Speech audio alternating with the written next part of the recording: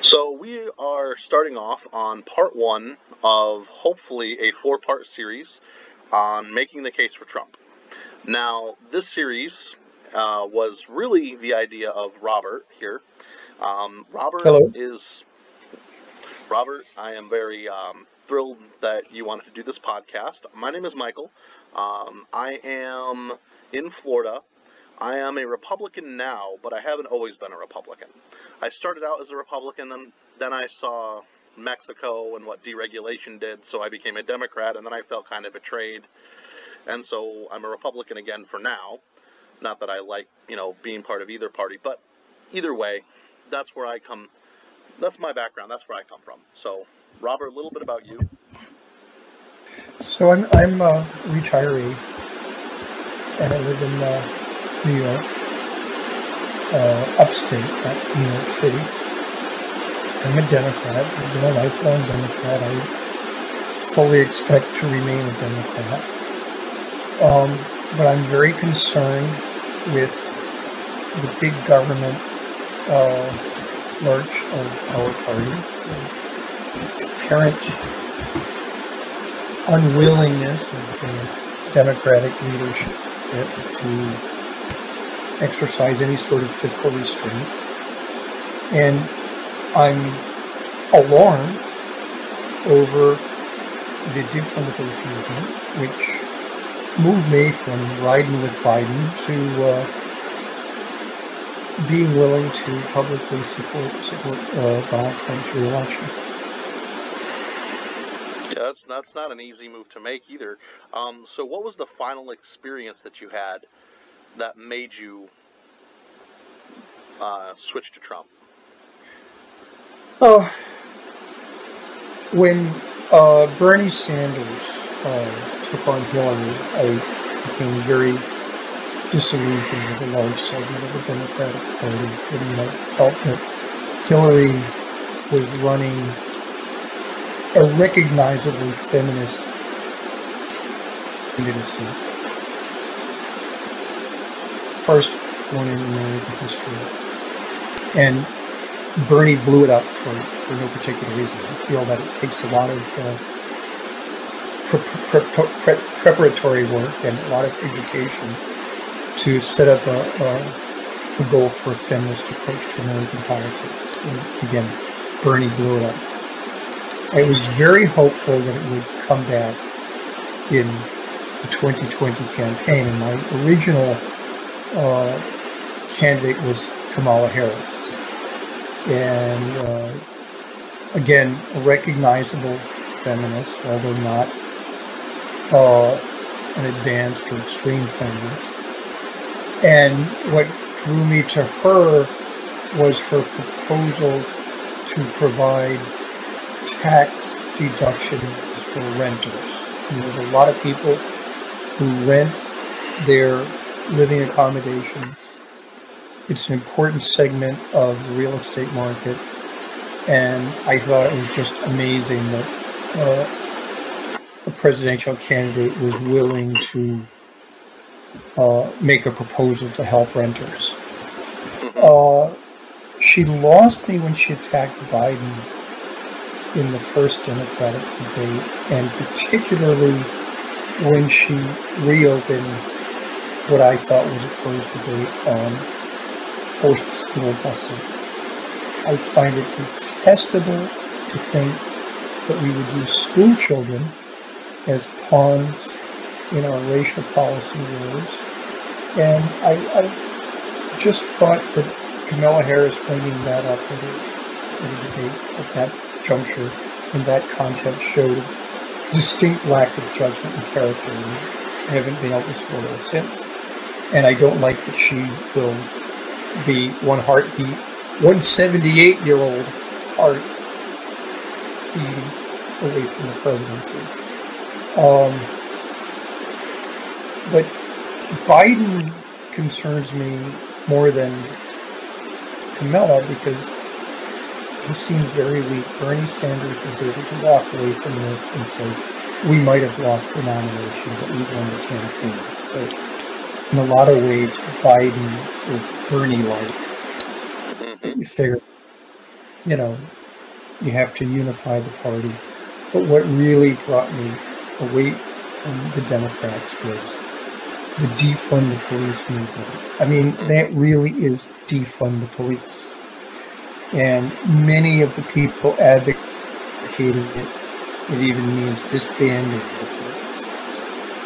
And Biden's original response in early June was, we'll just keep doing the same thing. More training, and the defund the police activists were very adamantly opposed, and Biden didn't seem to be very strong about it. So despite Biden's formal declarations of resistance to defund the police, he has not come out in favor of the police, in the way that Trump and Pence have. So Trump and Pence are affirmatively and deliberately and explicitly defending the police. Biden is trying to finesse the issue, and I just think that given the current makeup of the Democratic Party, Biden's going to get swept away. Plus, he's 78. Who knows if he's going to be in office until 2024. So, with those happy... in Minneapolis, right? No, not yet. Walked back the whole defund the police thing already. They've started walking back the whole defund the police thing in Minneapolis already. They had to reconvene. They're like, then they use the excuse that it's not in our city's charter. It's not in our city constitution. We can't actually do that or dissolve them. So are you arguing in Biden's favor here, or are you arguing against me? No, I'm saying that the defund the police thing is absolutely ridiculous. It's ridiculous, and Minneapolis City Council's already started walking it back. Right? And the thing is, it's interesting that Biden really didn't condemn any of the rioting and looting until it started to affect his poll numbers, and then he started coming out strongly against it. Right? And my problem with Biden is that he doesn't really stand for anything. Like, he flip-flops his position in whatever is popular. That's what I've noticed about him for a while now. Like, he even flip-flopped at the debate when it came to the Green New Deal. He said, I'm against the Green New Deal. And then he said he was for a Green New Deal, his Green New Deal, to get rid of fossil fuels. So, and then there was another clip where he was being heckled by somebody in Pennsylvania, a Trump supporter. And the Trump supporter said, you want to ban fossil fuels? And he's like, no, I don't. And then at the debate, he said he wanted to end fossil fuels. So, yeah. He might not understand the difference between ending fossil fuels and getting rid of them.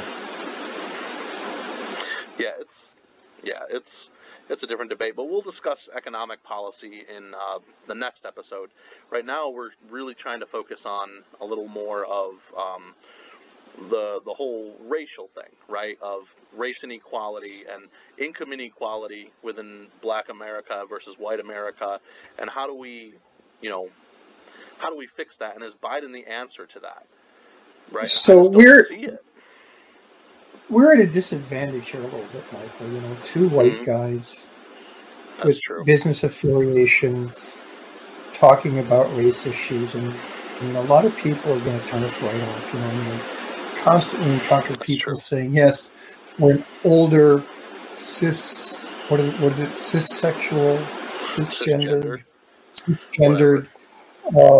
heterosexual male, of course you think this way. But I want to discuss the issues and try and find some substantive common ground with men and women of other races. America is not a white-only country.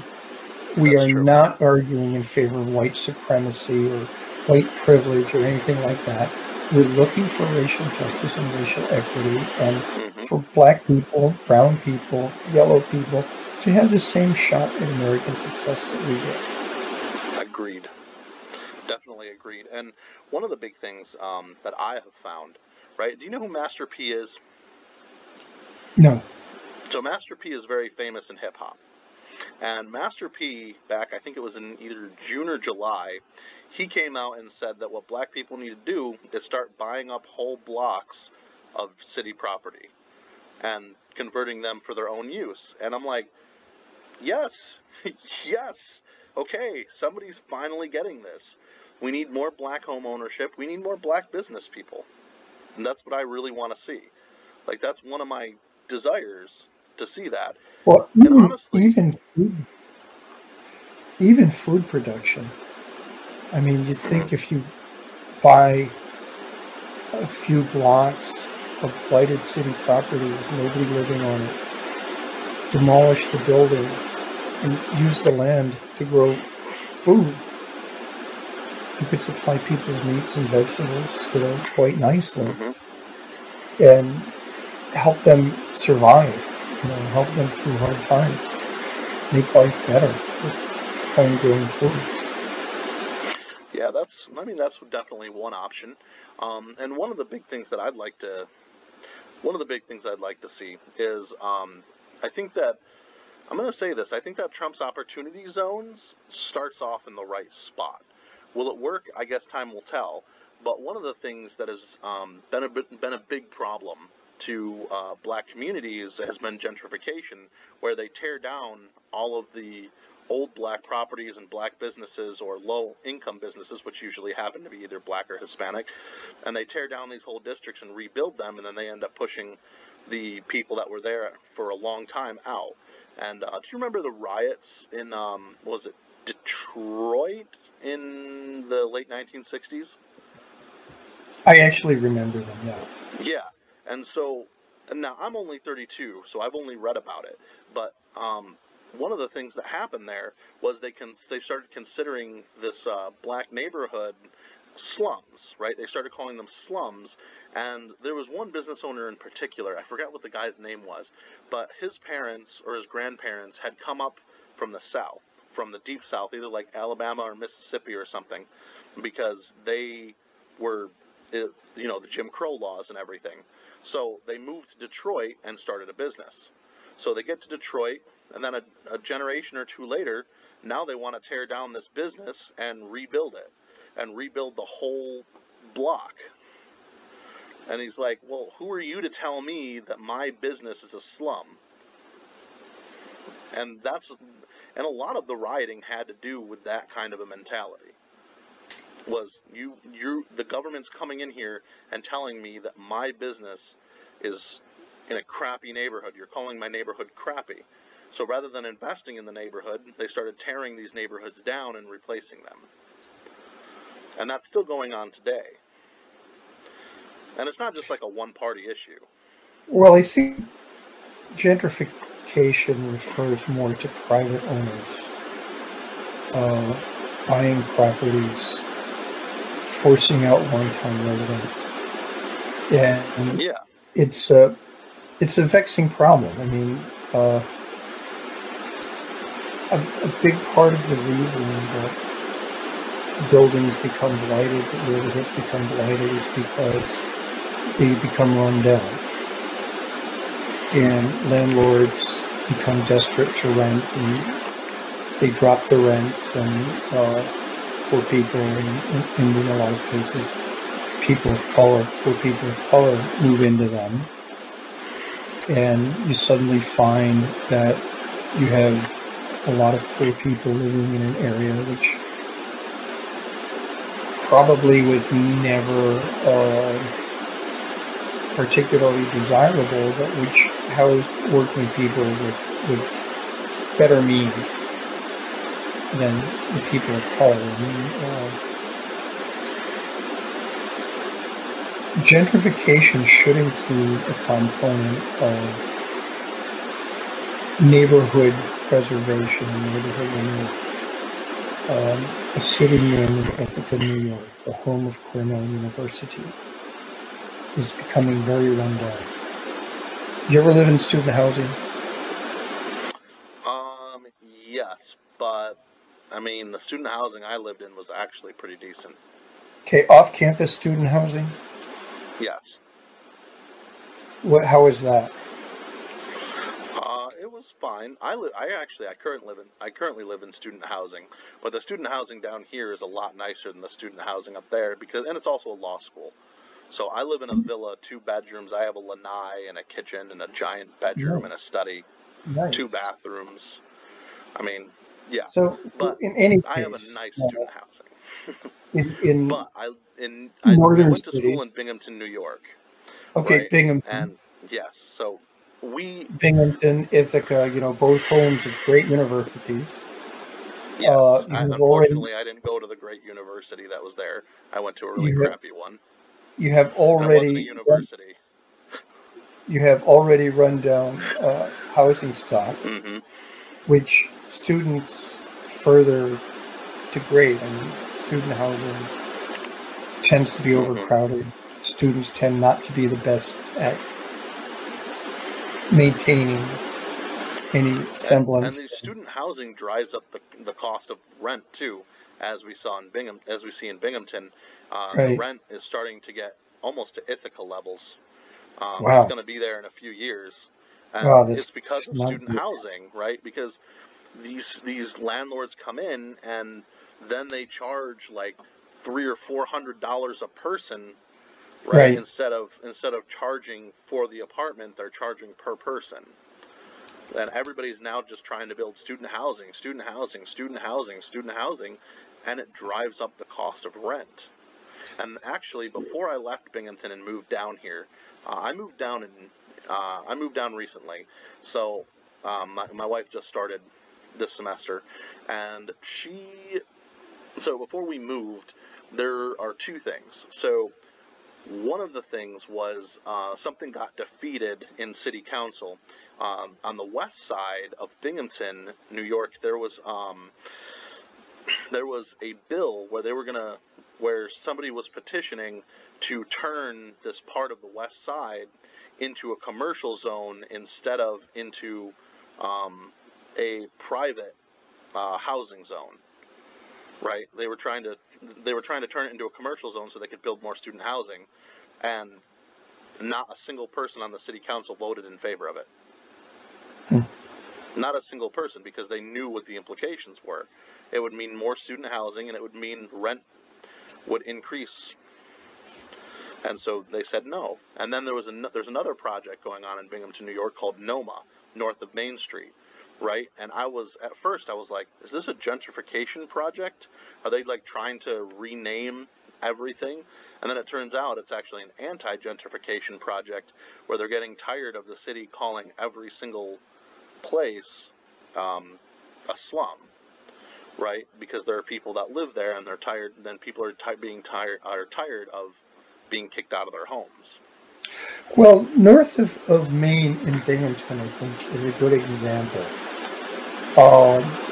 It's mostly either owner-occupied housing or 1, 2, possibly 3 units where you have a building with a downstairs apartment, an upstairs apartment, or a building with a downstairs apartment, an upstairs apartment, and then maybe a little apartment for an in-law or a single person somewhere on the premises or somewhere on the property. That's how my apartment was that my wife and I lived in on Clinton Street in Binghamton. We had an insurance agency downstairs, and then in the back downstairs we had an apartment for one person, and then upstairs we had our 2-bedroom apartment with an attic and a bathroom and a washer-dryer hookup, and then there was another apartment upstairs for a single person. And those sort of neighborhoods are very amenable to urban policy that favors small landlords and homeowners. If the building is occupied by the owner, he's in the downstairs apartment, he rents the upstairs apartment. It's owner occupied, but it's also a small rental building. Urban policy that helped him maintain the house, keep it painted, fix up the porch, make sure the windows are well maintained, keep the grounds in order, would not cost a lot of money and would do a lot towards making neighborhoods more presentable. Now, unfortunately, neither party views urban policy as a small owner, small house, small unit kind of thing. Neither Trump nor Biden view it in this way. The single advantage that Trump has over Biden in this is that Trump does understand real estate values. He does understand to some degree how to create amenable, nice, good neighborhoods that people can live in. And his father did that kind of work. Trump doesn't have a lot of residential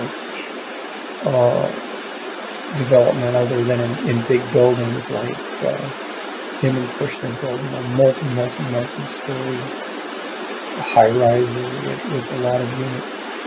But he at least is open to people who want to fix places up and make a little money in the real estate market. I don't see the same sort of mentality either in the New York State government, which is dominated by liberals, in the New York City government, which is dominated by liberals, nor in anything in Biden's past. Harris, like I said, started off with what I consider a great proposal of rent deductions, income tax deductions for renters. That's pretty much done, and she doesn't seem to be pushing any sort of urban policy that favors the poor. I mean, she's not even out of the... You want to talk... People talked about Joe Biden being in the basement. I haven't heard from Kamala Harris, like, at all. Like, I've heard from Biden way more than I've heard from Kamala, so if you were going to accuse anybody of hiding in the basement, you know, it's got to be her. Like, why is she hiding in the basement? She's a pit bull. You don't just hide the pit bull inside. They should be, in my opinion, because of the pandemic, they should be highly limited in their public appearances. I mean, Trump got COVID from going to public appearances in North Carolina. Well, nobody really knows exactly where it came from, but like everybody that was at Amy Coney Barrett's revealing or unveiling pretty much got it there. Well, I mean, we've got a few senators, we've got a lot of people. We don't. A number of them who were there have it. Mm-hmm. But all of them had very extensive travel schedules. We don't know who the index patients are. There's no index patient who's been identified for the Rose Garden ceremony. Here's a Rose Garden ceremony. These people are screened up to the wazoo. They can't figure out who the index patient is. I mean, to me, that indicates that they all contracted it at separate places and happened to be in one place together at one time. Yeah, not that they caught it there. Yeah, but still, I mean, Harris could at the very least do a live chat or a live stream. You know, well, she can just she might sit well by be herself. That we don't see it doesn't mean that she's not doing it. I also get a lot of criticism because I criticize her to a fair degree. And I get criticism from other people that I'm scared of her because she's a woman of color, that she's a Afro-Caribbean. Is her mother Indian or was her mother Surinese? Yeah, something like that. I don't remember. All I know is she's part what is it? That Indian and part Caribbean, Afro-Caribbean or whatever. But I find those sorts of criticisms to be rather condescending and off point. I mean, Harris is a law school graduate. Mm-hmm. She was the DA of one of the largest urban counties in the United States. She was the Attorney General of California. Now she's a United States Senator. I mean, we have to be able to talk about her and criticize her in the same manner we would criticize the late John McCain, Senator Kerry, Vice President Mike Pence, Senator McConnell, The Governor problem Cuomo, with Kamala Harris is anything she's else. got like one career achievement, and that's yelling at Brett Kavanaugh. Like, what career achievements does she actually have? Obama had a whole bunch of achievements by the time he was president. You know, he at least had some civil rights things. That's an that he was in unfair charge of. characterization, Mike, of Kamala Harris. I mean, I criticize her for that because, to me, it indicates an abrasiveness that is unbecoming in a U.S. senator and is, Trump-level abrasiveness. Just we're going to shut people down. But she brought up the efficiency of the San Francisco district attorney. I mean, she ran back when she was still smart on crime, before she started flip-flopping on that. She ran against her boss, the then current district attorney, and she brought the conviction rate up, I believe, 20 points, from a 62% conviction rate to an 82% conviction rate. So she did not exceed the California state district attorney's median rate, and she wasn't anywhere near the New York rate, which is around 97, between 94 and 97% successful conviction rate. But she did improve that office. And she was very active as Attorney General. I mean, she says, she runs through this litany of big companies which she sued, which I tend to hold against her because I don't like putting cases together and making law one suit at a time. I mean, I think that's a legislative job. But I think Kamala Harris has reasonably good credentials, as any other senator to be vice president. See, I disagree. I think that she doesn't have enough. Well, that's the problem, right? So even if you think she might have enough credentials to be vice president, does she have enough credentials to potentially be president? Yes, and that's the nub of it. I mean, this is not a normal nomination. We pick two candidates, the principal, the one running for president, and the V POTUS, who's like, just a supporting character. I mean, in this instance, there is a high probability that, and I'm not wishing anything bad on the Bidens or Joe Biden, but he's 78 years old. You have to think very hard about whether or not his running mate is capable of stepping right in and taking over. And I agree with you. I mean, Kamala Harris needs more seasoning or more experience or something. And I think we'll find out. I'm actually interested to see Wednesday night's debate because I want to see if Mike Pence can actually win against Kamala Harris, because I actually doubt it, because like I said, Kamala Harris is a pit bull. She is. And I think that if Biden should let her out of the cage a little bit. She uncage the pit bull. I mean, it's not going to hurt. I don't see Kamala Harris as hurting the campaign. I think she would help it. After last Tuesday, you think a pit bull is what people want? Well, the only way you're going to beat a pit bull is with a pit bull. No, I don't agree. In this case, I don't agree. I think the vice president can basically ignore her, say, if that's what you believe, you're entitled to your beliefs. It's not how we do things here, or it's not how I did things back in Indiana, or it's not how we're going to do things in the Trump administration. We are not going to overregulate. You want to sue everybody and his mother. I disagree with that. I think that we need to let the market be free. You think people of color don't have opportunities on par with whites? I agree wholeheartedly. And I think here's how we take action to assure equal opportunity for all Americans. Make sure that black people can go to schools. that will educate their children Mhm. to their full potential. Let them go to charter schools. Let them go to parochial schools. Give them school vouchers. Let the parents work with the school administrations to pick the best school for their kids. One of the There's problems a lot of things there's the vice actually a president problem can with say.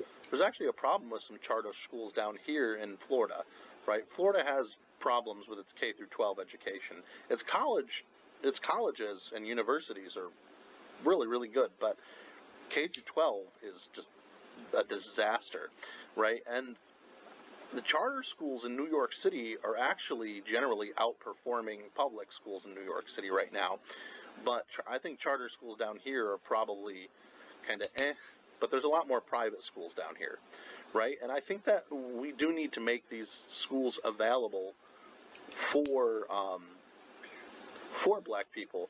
And No, it was interesting that Biden was against busing. Now he thought it was more of like kind of a waste of money and didn't really want to mix cultures, right? And that's understandable from his point of view. But one of my guilty confession, I like Ben Shapiro, right? But I completely disagree with Ben Shapiro on busing, right? He thinks it's a waste of taxpayer money. I think that we need to continue busing, and we should allow busing if people want to choose to go to a different school, like a charter school. We need to allow for busing and public transportation using school buses to get kids to those schools. That's because I think well, we need to integrate charters in private schools. when I brought up the issue, when I was discussing Kamala Harris earlier, Mm-hmm. you might have missed that I said forced busing. Mm-hmm. Okay, and I think Ben Shapiro, like me, makes the distinction between busing that gets a kid to a school that his parents chose for him, Mm-hmm. and forced busing where he or she is being moved to a school because that school needs more white children or more black children. Yeah. One I don't think is he would. one I is don't to know. make I'd sure have to the ask. kid goes to the best school possible for that kid. The other is just, you're white. We need more white kids over here on the side of town. You're Yeah, black. and you don't We just want put to kids create in school just this because they're a white different school. race. Huh? Yeah, What's that? exactly. You don't just put a kid in school just because they're a different race, right? I really would like to see school choice, and I think that one of the things that Trump has been pushing for a while now, and he really wants to push it in a potential second term, is school choice, right? And I am a school choice fan, and I don't know how you can make the case against school choice. I've been trying to figure out how to make a case against it, but it just seems like everybody's making the case for me. Like AOC came out and said something, I forget exactly what she said, but she basically made the argument that school choicers make, and then said that we need to eliminate charter schools and private schools. And I'm like, what? Like, the conclusion didn't follow. Well, I can talk from experience. It's an old experience. It goes back to the 90s. Mm-hmm. And I'm going to say two things. One about charter schools and one about magnet schools. Mm-hmm. And I'll bring in school choice to it. So back in the 90s, the Albany City School System, which is where we lived at the time, Mm-hmm. basically where I raised two of my kids, they both graduated from Albany Albany High School, part of the Albany City School District. The Albany City School District had very low esteem among people of color. They thought that the public schools which served their neighborhoods were poorly staffed, overcrowded, and that the architecture in the schools was just, the buildings were poorly maintained, and they were poor architectural designs. I mean, one of them was built in the 70s when they had this idea of open classrooms, and there were no interior walls in the school. So if you were sitting in one room, you had dividers around the I classroom have been in space. so many schools like that. I Huh? know exactly what you're talking about. So it was, it's like you really had to work to hear what was going on in your room as opposed to what was going on in rooms all around you. Yeah. So when the proposal came up, and it was a referendum, when the proposal came up for charter schools, it got 85% approval in African American neighborhoods. And at that time, there was not a large Hispanic population in Albany. So they were all in favor of it. Now, simultaneously, the same year they had that referendum, one of my close friends ran for president of the school board, and her husband and I basically did the campaign for her and got her elected president of the Albany school board. So I learned a lot about the budgeting process.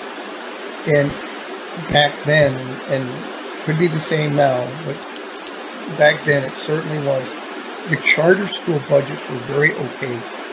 The school board didn't know how many kids were in school on any given day. They didn't know whether the teachers were there. They just got these bills. Supposedly we have 106 kids enrolled in fourth grade. We're paying 4 fourth grade teachers send us X amount of dollars. So the school district was on the hook for the tab, but it didn't have any accountability or any good auditing process in place to assure that educational services are being delivered. Right? And that's still my big beef up here with charter schools. Now, our alternative was to start magnet schools. I was on the parent board to start a magnet school. We started a school devoted to science and technology to attract white children into a school that was predominantly African American enrollment. Okay. And we spent a lot of time because there was me, there was another white guy, there were 2 white mothers, and then there were 4 or 5 black parents. So they were all insistent that we retain the African American flavor. That was the way they put it, or the African American character of the school. So we're going to have this contingent of white kids. We're going to have this super enriched science and math curriculum, but we're going to keep it like a black school. And Phil, if there's other people I know who went to the school, if they were here, they could attest to it, that we were successful at that. So a big part of education is providing high-quality academic content, but at the same time retaining the African-American or Hispanic or whatever culture within the school so the kids feel safe and they feel like they belong there. So they're challenged academically, but at the same time they feel that they're not threatened. They don't have to act white to be smart. Okay. Interesting. And that's actually one of the accusations that's happening right now. And I think there's a lot of resentment in the black community about the way they've been treated, and legitimately so, right? I read a book by an author named Amity Shlaes. She's very conservative, but she, did a lot of research on the war on poverty and the Great Society under Lyndon B. Johnson, right? And one of the things she talked about was when they started trying to give all this money to black communities, she said, I forget who said it, she quoted one of the government officials that was overseeing the program, and he said there basically wasn't a black person involved at all in making any of these public policy decisions affecting the black community, right? And I think that's happened a lot over the years, and I think what we're starting to see is the black community getting involved forcibly because they haven't been I don't think they've been let in enough on making these important policy decisions. And I think there's kind of a reckoning happening. And that would be if I were an advocate for the black community, or if I were black, I might make that argument. That, when we look at the Trump administration, we see a bunch of older white guys in suits. Yes. We don't see African Americans. I mean, we know there's qualified African Americans. I mean, there's tons of African American school principals, school superintendents, deans of colleges of education all across the United States.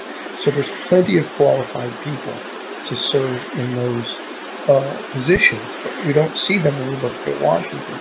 So the important thing to say that Vice President Pence would have to say to Senator Harris when she makes the point that I just made is, we believe in local control of schools. Yes, we want to bring it down to the community level, where the parents and the school administrators and the teachers can work together to decide what's best for the children and the families in the community.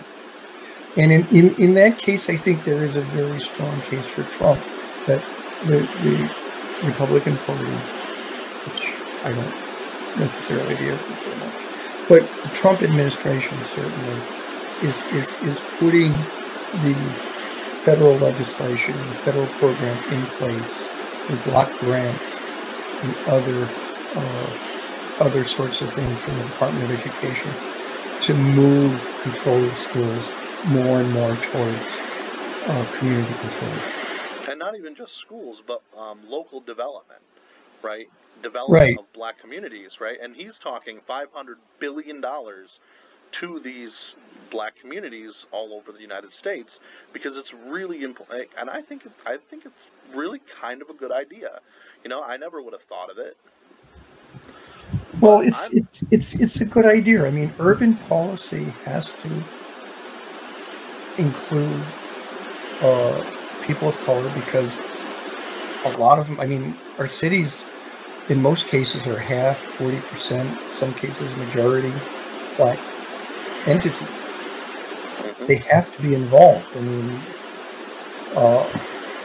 there's no way you can make urban policy without engaging people of color from the community level right up to the level of governors and level of cabinet secretaries, even hopefully at some point at the presidential level. Again, Yeah, one thing I'd like to see, and this is a big thing for me, I would like to see a grant program specifically to help pay for closing costs, down payments of mortgages for black families, as well as startup grants for black-owned businesses, right? Because I think the only way in which people want to talk about big corporations and everything, well, the way to combat big corporations is more competition, right? And the way to bring income levels in the black community up is for them to have their own business and to create their own wealth. And that's really one of the things I want to see, is black people being able to create their own wealth, so that way we can start closing this income disparity that we have between So we're talking then about using federal funds as seed money for starting black businesses that would then grow and create capital to continue the growth of more black businesses, expanding those black businesses, employing black people, and giving them more economic power in the system. Yeah, I had a lot of conservatives complain when Google started putting black businesses first on their search engine, because they're like, that's discrimination. I'm like, I'm for it, because and I think it's their right, but I think it's a great idea, because it will expand wealth for black-owned businesses.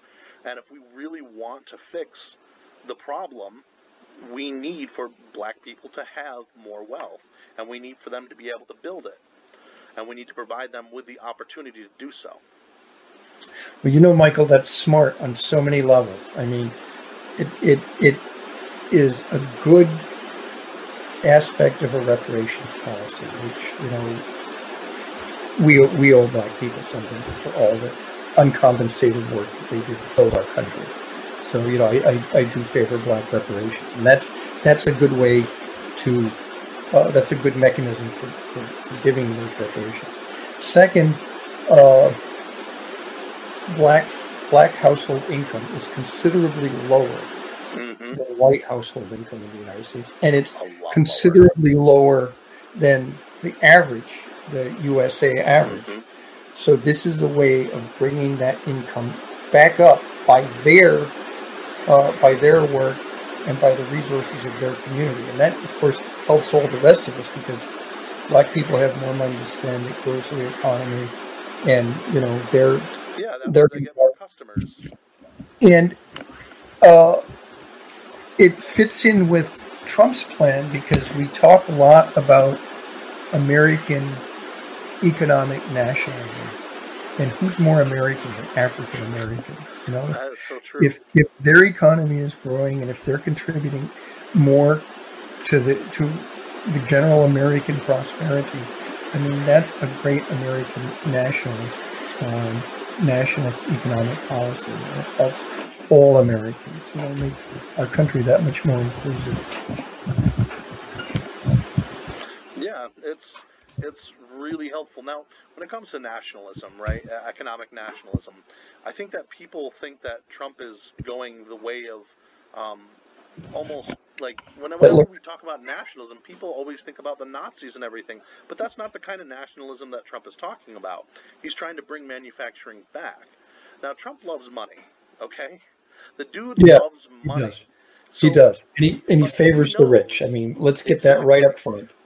But he also realizes that he's going to make less money if the economy is not booming. Right. So he's a retail genius. One of the reasons that he wanted to run for president was to increase his personal wealth by increasing the personal wealth of the United States. And I think, and I'm going to say it, the reason that Trump got elected in 2016, it's a referendum on both parties. It was a referendum on the Republicans because people are sick of the warmongers, right? We're sick of being held captive to gigantic debts from war. And people are also sick of Democrats thinking they can just redistribute all the wealth and that'll solve everything, and welfare will just solve all the problems, and big government will just solve everything, right? It was a referendum on both sides. So until both sides get serious and offer up a viable candidate, we're unfortunately left with a jerk. Yeah. I mean, Trump is a jerk. I mean, nobody can deny that, but he's a jerk who is willing to take on the bastards who are running the country. Exactly. Trump is an outsider. He's a Queens guy, so he's tough and crude and brags a lot. But he's willing to take on the generals. He's willing to take on the banks. He's willing to take on academic Brahmins. I mean, he's just a scrapper, and it's ugly as sin, but it's something that's needed in our country right now. Yeah, and there were some people. Who I really liked in the primary, the Democrat primary.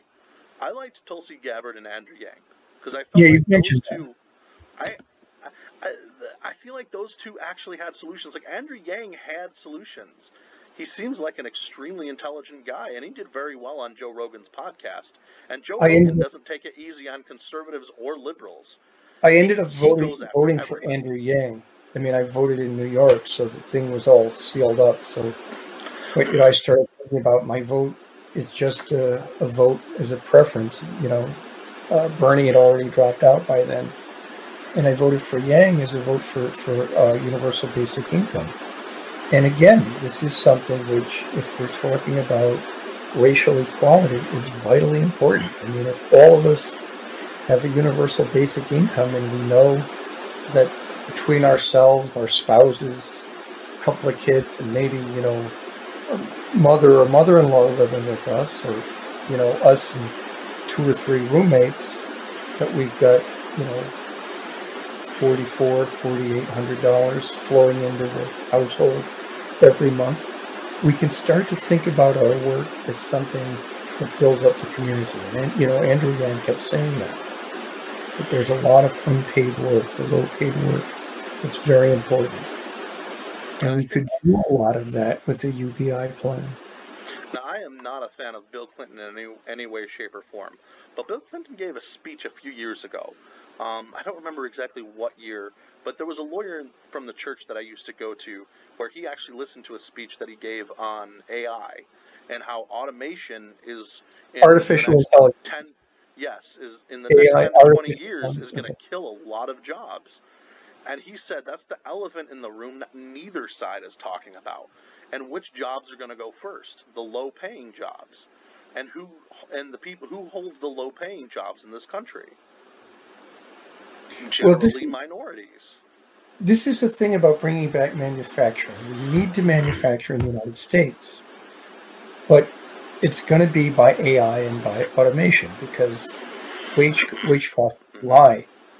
You know, if you're gonna hire 500 guys or pay for 50 robots, you know, let's buy the 50 robots because you know.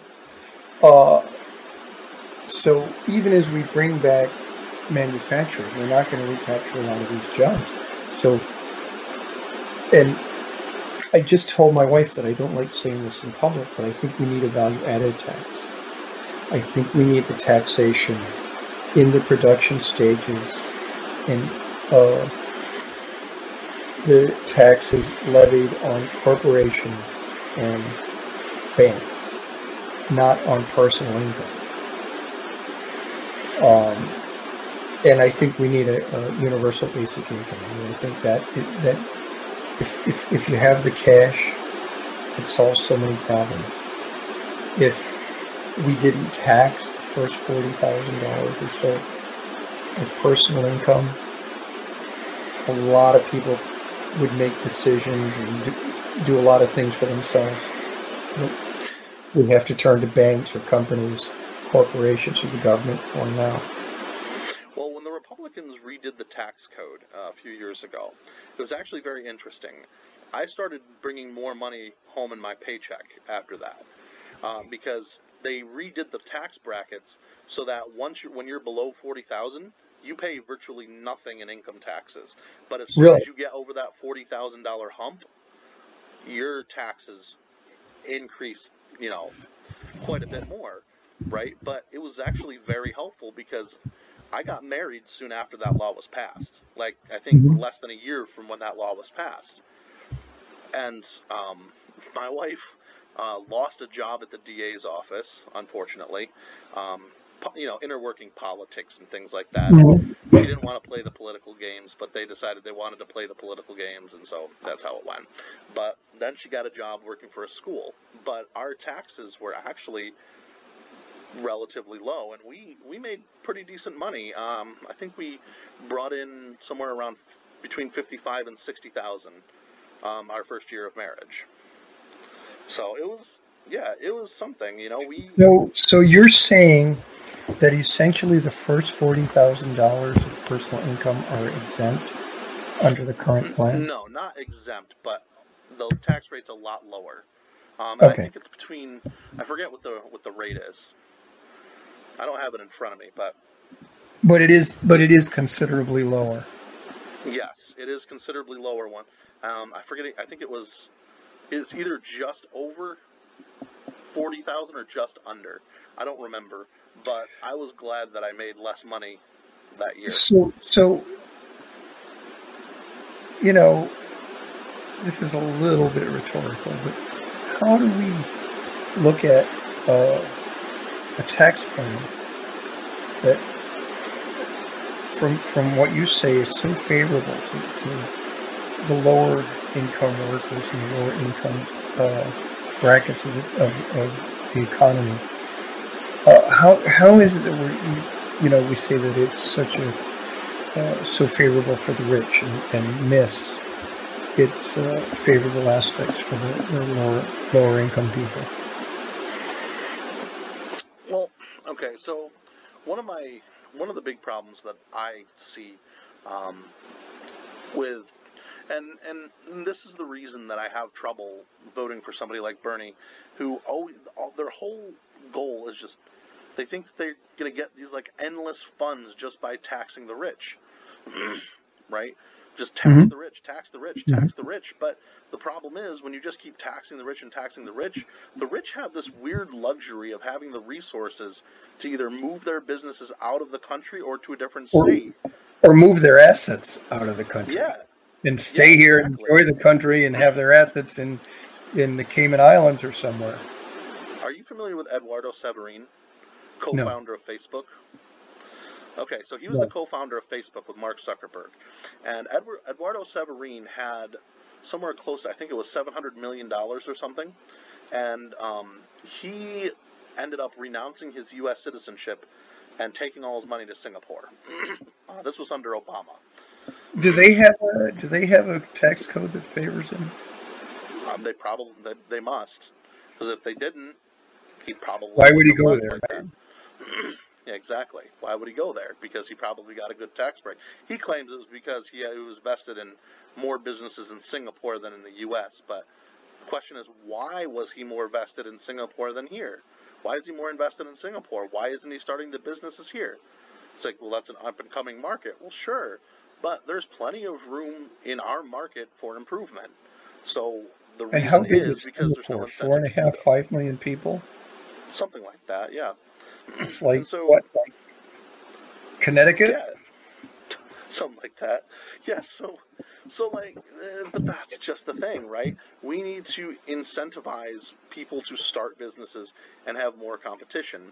And another thing that I keep hearing from Democrat talking heads, liberal talking heads, is how much richer the rich have become during this pandemic.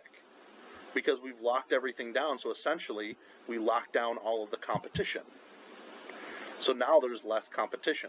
So hopefully, when we can get this economy up and running again, and hopefully both sides decide to come to the table sometime in the near future to pass another stimulus, we need competition. We need businesses to open their doors again. Otherwise, we're going to see wealth inequality like we've never seen it before. Well, the wealth inequality was something that goes far back, much farther than Trump. And I won't say that Trump has done much to ease it. And the tax code might have favored wealth concentration. But that's not going away. Growing the economy, making sure that everybody's working, making sure that everybody can take vacations, they have good health care, that they have disposable income. I mean, that to me seems, in the short term, more things to go for. I mean, the tax code, when are we going to redo that? It'll be another 30 years before we redo it. The government's always 5 to 10 years behind the market when it comes to regulations. I've found they're generally behind the 8 ball. They're behind the curve. But well, people think of ways to get around the regulations. I mean, they pass them. People think of ways to get around them, and then the regulations are useless because nobody does it that way anymore. I don't even like the idea of having tax credits or tax deductions necessarily. No, I agree. Except for only I agree. Get rid of all the tax deductions. People abuse them. Even middle class people abuse them, right? If you can abuse them, you're going to abuse them legally, right? You're going to. So we need to. I like the idea of a flat tax, maybe a progressive tax, or a flat tax, or even a sales tax of some sort.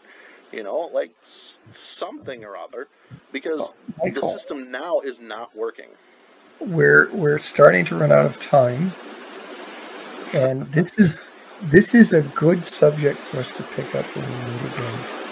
Yeah, I agree. I think, and the next episode is going to be about economics, so it's going to be quite the thing, and I'm going to have a lot more statistics next time. So, well, hopefully, people listening to this will enjoy it as much as I have. Yes, it has been quite enjoyable. It's nice to catch up with you again. Say hi to Allison for me. All right, I will. And say hi, Barb.